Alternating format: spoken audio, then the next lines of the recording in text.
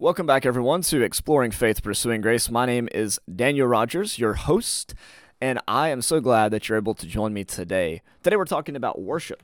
We talked about worship 2 weeks ago in the first episode in this new mini-series I'm doing, answering your questions from the Exploring Faith, Pursuing Grace discussion group on Facebook. So if you want to get in on the action there, feel free to join and to participate in that. Last week was episode 1, and we talked about the normative principle versus the regulative principle. If you haven't listened to that episode yet, what we talked about was whether or not there is a pattern of worship. And today we're going to be using some of the conclusions we reached from last week's episode to talk about instrumental music in worship. All right, that was one of the main questions that people asked in the Facebook group. What is allowed, what is not allowed in worship? And specifically, of course, instrumental music was at the top of that list, right? So if you haven't listened to that episode last week, I encourage you to do it. It's only 27 minutes long, but I'm going to give you a quick rundown of it right here, all right? So in the Reformation, not the Restoration movement of the 19th century, but the Reformation movement of Luther and Calvin and those guys, there were basically two streams of thought. One was the regulative principle, and this kind of came from Calvin and his group, with some history, of course, going back even further than that. The regulative principle is that there is a blueprint for how the church is supposed to function in terms of its government, in terms of its worship, right? What is allowed and what isn't allowed is based upon whether or not you can find something specifically prescribed in Scripture. One passage that's often quoted would be like Philippians, follow the same rule, mind the same things, right? And so in the churches of Christ, coming from the Presbyterian church, coming from this Calvin sort of lineage, we have adopted the regulative principle. There has to be a pattern of worship. There has to be a blueprint. And unless we look to that, we cannot be the true church of Christ, right? However, Luther and his descendants, they followed more of what's called a normative principle. That is, if something is not specifically condemned by Scripture and it's not violating a gospel principle, right? If it produces fruit of the Spirit, then against such things there is no law. And so if you want to have multiple cups on Sunday morning, go for it. Why? Because there's not a blueprint anyways, right? It doesn't matter what the Greek says about this cup, that cup, whatever. They divided the cups. There's not a blueprint, so go for it. You want to use instruments? Okay, there's not a blueprint, so go for it. There's no condemnation of it, so have at it, right? So these two different ways of approaching Scripture, right, are they've been debated for years and years and years. This isn't something that Campbell and Stone or whoever, Raccoon John Smith, just woke up one day and was like, oh my goodness, we need to find a pattern of worship. No. They come from a long line of people who believe this because of their heritage, and that's where we get it too, right? Normative versus regulative. Now, here's the basic premise of last week.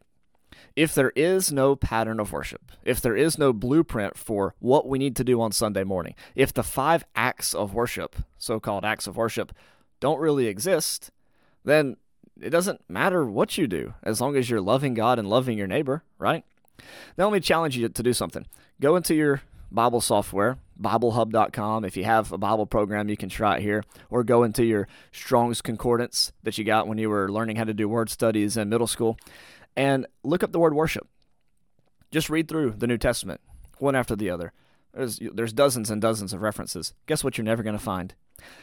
You're never going to find a passage that outlines a Sunday morning worship assembly. Do you know what you will find, though? You will find Romans chapter 12 and verse 1, which says, I appeal to you, therefore, brothers and sisters, on the basis of God's mercy, to present your bodies as a living sacrifice, holy and acceptable to God, which is your reasonable act of worship. Have you ever heard that we're priests in the kingdom of God? I grew up hearing that. Totally believe it, too.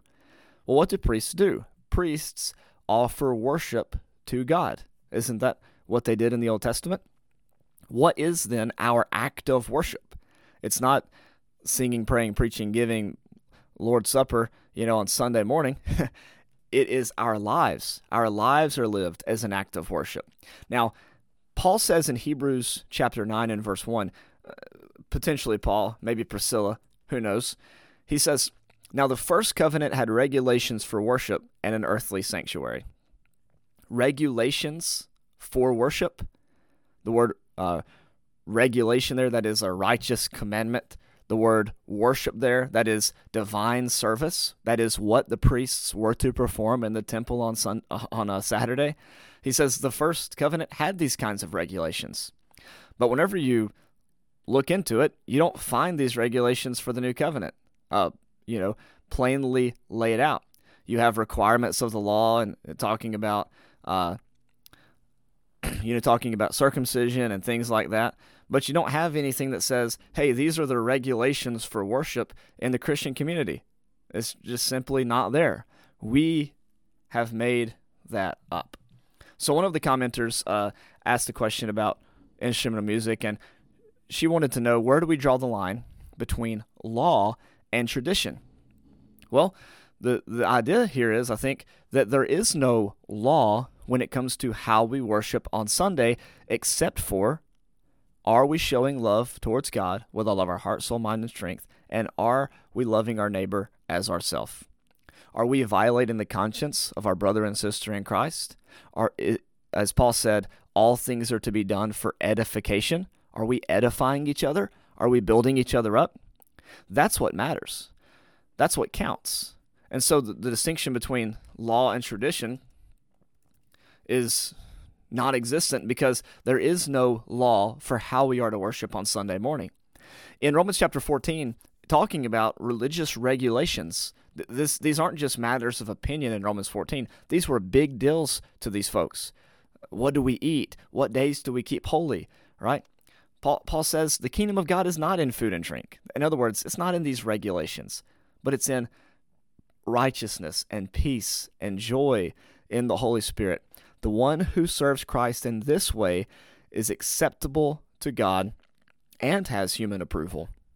He says, let's pursue what makes for peace and for mutual upbringing. So you know what this means? This means that your congregation, wherever you worship, instruments would not bring peace. Instruments would not bring joy. Instruments would not bring mutual building up, right? Mutual edification.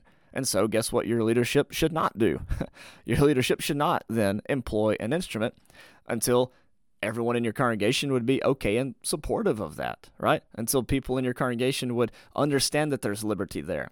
See, Romans 14 and 1 Corinthians 8 are not permanent stops that you have to stay at forever and ever and ever, waiting on everybody else to, agree on something.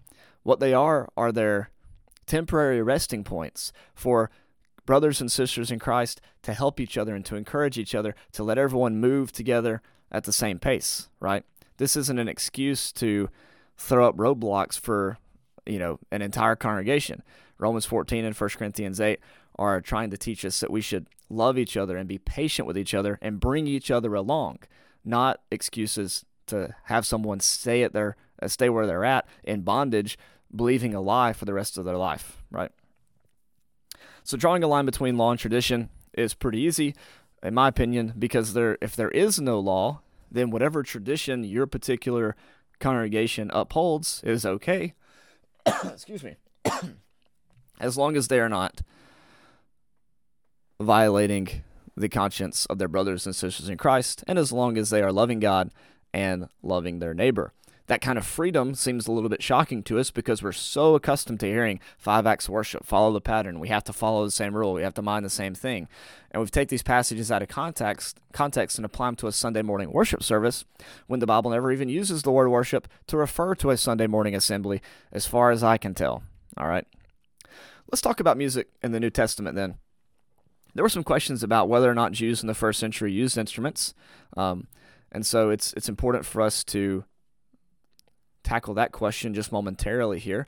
Some of these references that I got have come from the Baker Bible Encyclopedia. Baker Encyclopedia of the Bible is, I think, what it's actually called. Here's a few examples. Matthew chapter 9, verse 23.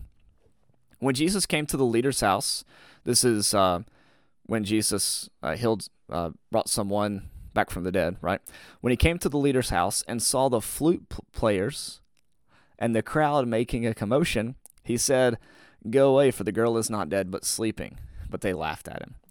Of course, when the crowd had been put outside, he went in and took her by the hand, and the girl got up. Now here we have an example of a leader's house, right? This is not just your average Joe, but whenever his daughter passes away, he has flute players come to play music at her wake. So it's not like something that was out of the ordinary, for them to have access to instrumental music. Another example, and again, this is an example of a wealthy person, which I think plays a role in our understanding of instrumental music in the first century. Whenever the elder son approaches the field, all right, so the prodigal son has come home, the father's rejoiced, he has thrown a big party for the son. When the older son, though, was in the field and he came and approached the house, he heard music and dancing. Luke chapter 15 and verse 25. So music was used in this instance to celebrate the return of a son. Again, it's a wealthy person. It's not a person in poverty, right? And so they have some degree of leisure in their life, right? And I think again that's somewhat significant. Instrumental music is also used in a negative way in Scripture. Keep in mind, like in Matthew chapter 6, Jesus said, "Beware of practicing your righteousness before others in order to be seen by them, for then you have no reward from your Father in heaven. So whenever you give alms, do not sound the trumpet before you, as the hypocrites do in the synagogues and in the streets, so that they may be praised by others. Truly, I tell you, that they have received their reward." So here, these hypocrites, who we could potentially deduce to be, the Pharisees, like who, one of Jesus's main opponents there in the book of Matthew. Apparently, they were signaling to people that, hey, it's time to worship. Hey, it's time to give alms. Look at me, right? He says, you don't do that. You go into your closet. Don't even let your left hand know what your right hand's doing. And this is potentially why Paul also had some reservations concerning particular instruments, like in 1 Corinthians chapter 13. He says, "If I speak in the tongues of humans and of angels but do not have love, I'm a noisy gong or a clanging cymbal." You see, there it's used in a negative sense, and I've used that passage to condemn instrumental music in the past. But what are those instruments? A noisy gong or a clanging cymbal? They are signal instruments. Hey, look at me, I'm about to worship. Look at me do this great thing, right? All eyes on me instead of all eyes on God. Paul is saying that the tongues in 1 Corinthians 12 through 14 were serving as a distraction from pure worship, because all they were worried about was, hey, look at me, look at what I can do. I have the best gift, right? So if anything ever becomes that, which a cappella music can become that, by the way, then it's no longer the worship that God wants. That's not God. That's not loving God and loving our neighbor, right? If we are just doing something to be seen of men, then what's the point of that anyways, right? Our worship should be directed towards God and towards the mutual edification of each other, not towards fulfilling the needs of our own egos. So regardless of whether or not you use instruments or you sing with a cappella music, with no accompaniment of instruments, then it should be to God. It should not be to show off. And you can show off regardless of whether or not you have a guitar. All right, I've seen song leaders who would lead singing in such a way to bring attention to themselves as if it was entertainment instead of it being directed towards God. All right. Another instance that we have of instruments used in the New Testament, we're not going to go to these, but like Matthew chapter 24, verse 31, there was a trumpet that was blown to signal the elect being gathered together by the angels at the second coming of Christ. And so there's a couple of passages in the New Testament, 1 Corinthians 15, 1 Thessalonians 4, Hebrews chapter 12, where the instrument is used as sort of an eschatological announcement of the arrival of Christ or the presence of God, as it is in Hebrews chapter 12. So we're not going to focus on those too much. We do have, though, an example of Jesus singing in Matthew chapter 26 that one commenter pointed out. And they were particularly interested in knowing whether or not Matthew chapter 26 could possibly have worship with instruments. Well, the reality is probably not. And the reason why it's probably not, again, is because, Jesus has no place to lay his head, right? As he said, if, foxes have holes, whatnot. but Jesus had no place to lay his head. Jesus was not a wealthy individual, unlike the synagogue leader, and unlike the father in the prodigal son story. They most likely didn't have instruments that they carried around from town to town, so it's probably just vocal. And also, there was an emphasis on vocal music in the first century, as we're going to notice here momentarily from another reading. But Jesus and his disciples were probably chanting maybe a psalm that had to do with Passover, right? And this is probably what Jesus did whenever he read Isaiah in Luke chapter 4. You recall, he read, I think it was Isaiah 61, if I remember correctly. And when he did that, when he did that, he most likely would have been chanting or singing as they did in the synagogue at that time. This would help commit a passage to memory. It sort of had a flow to it. And so that's probably what Jesus and his disciples were doing as well. There's one more major passage I want to call to your attention. You are already familiar with it, probably. It's in Revelation chapter 5 and verse 8. This says, "When he had taken the scroll, the 4 living creatures and the 24 elders fell before the Lamb, each holding a harp and golden bowls of incense, which are the prayers of the saints. They sing a new song. You are worthy to take the scroll and to break its seals, for you were slaughtered by your blood. And by your blood you ransomed for God saints from every tribe and language and people and nation. You've made them a kingdom and priests serving our God, and they will reign on earth." So this passage mentions 24 elders who are holding harps, have bowls of incense, and they're singing this new song. This book I'm going to read to you from is called The Dictionary of New Testament Background. It was published by Evans and Porter in the year 2000, the publishing company. Let's see. There was InterVarsity Press, so you can go look that up if you like. I'll put it in the description below for you. But listen to what he says here. "Most scholars also think that singing was unaccompanied, although the surest evidence for this comes generally from 3rd and 4th century documents, not from the 1st century. This one guy, I'm not going to try to pronounce his name off, for instance, points out that in Revelation 5:8, John speaks of a new song and that he expressly mentions that he is accompanied by music." So this guy, he says, hey, most of the anti-instrument literature that we have comes from the 3rd and 4th century, not from the 1st century. In fact, here in Revelation 5, we have an example of people playing harps and singing this song, which probably came, as another source I was looking at said, I think it was Baker, Encyclopedia of the Bible, probably came from a hymn written by Christians in the 1st century, right? And as you see there, they have harps. There's no indication that they shouldn't have harps. There's no, disclaimer. Okay, guys, I know that all of you realize that we are specifically only supposed to worship with our voices, and we are to never use instruments, so don't read too much into this. There's no disclaimer. There's no warning. There's no warning label, right? He just casually mentions that these elders had harps. Why would he do that if they weren't normal in the everyday life of 1st century people, right? Maybe not everyone owned a harp like we own instruments today. A lot of people that I know have a piano in their house. That might not be true for them in the 1st century. But it's not like that it was taboo. Otherwise, John would not have mentioned such a thing in the context of people worshiping the Lamb.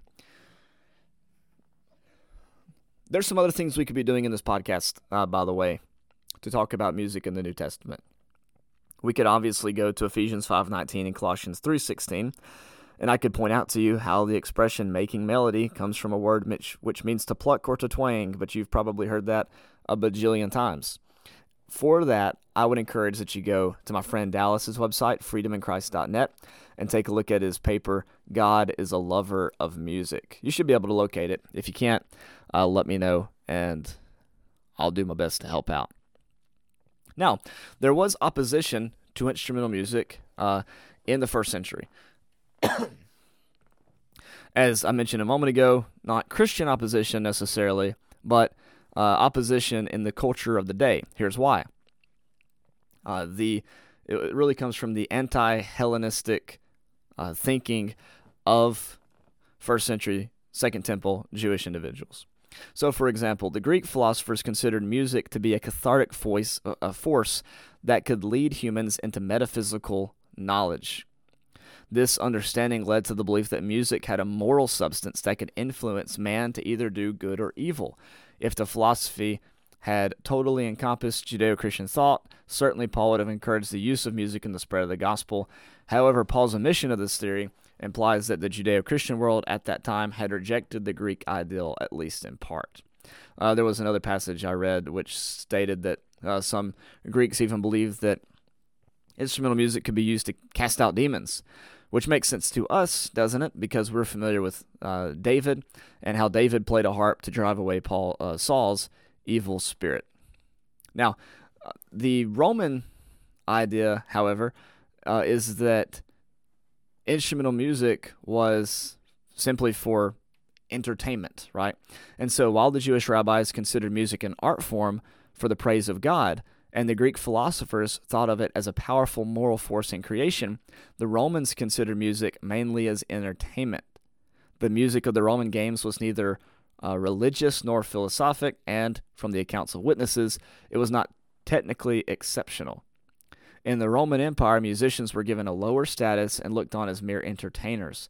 One reason the early church did not include instrumental music in their worship was in reaction to the debased secular use of instruments by the Romans. So there's just a few thoughts there from, again, the Baker Encyclopedia of the Bible that talk about why there was some opposition to instrumental music in the first few centuries of the early church. The Greeks thought of it as sort of this moral force. The Romans thought of it as entertainment, and musicians were given a lower status, whereas the Jews thought music to be a beautiful art form to be used in the worship of God, kind of like David.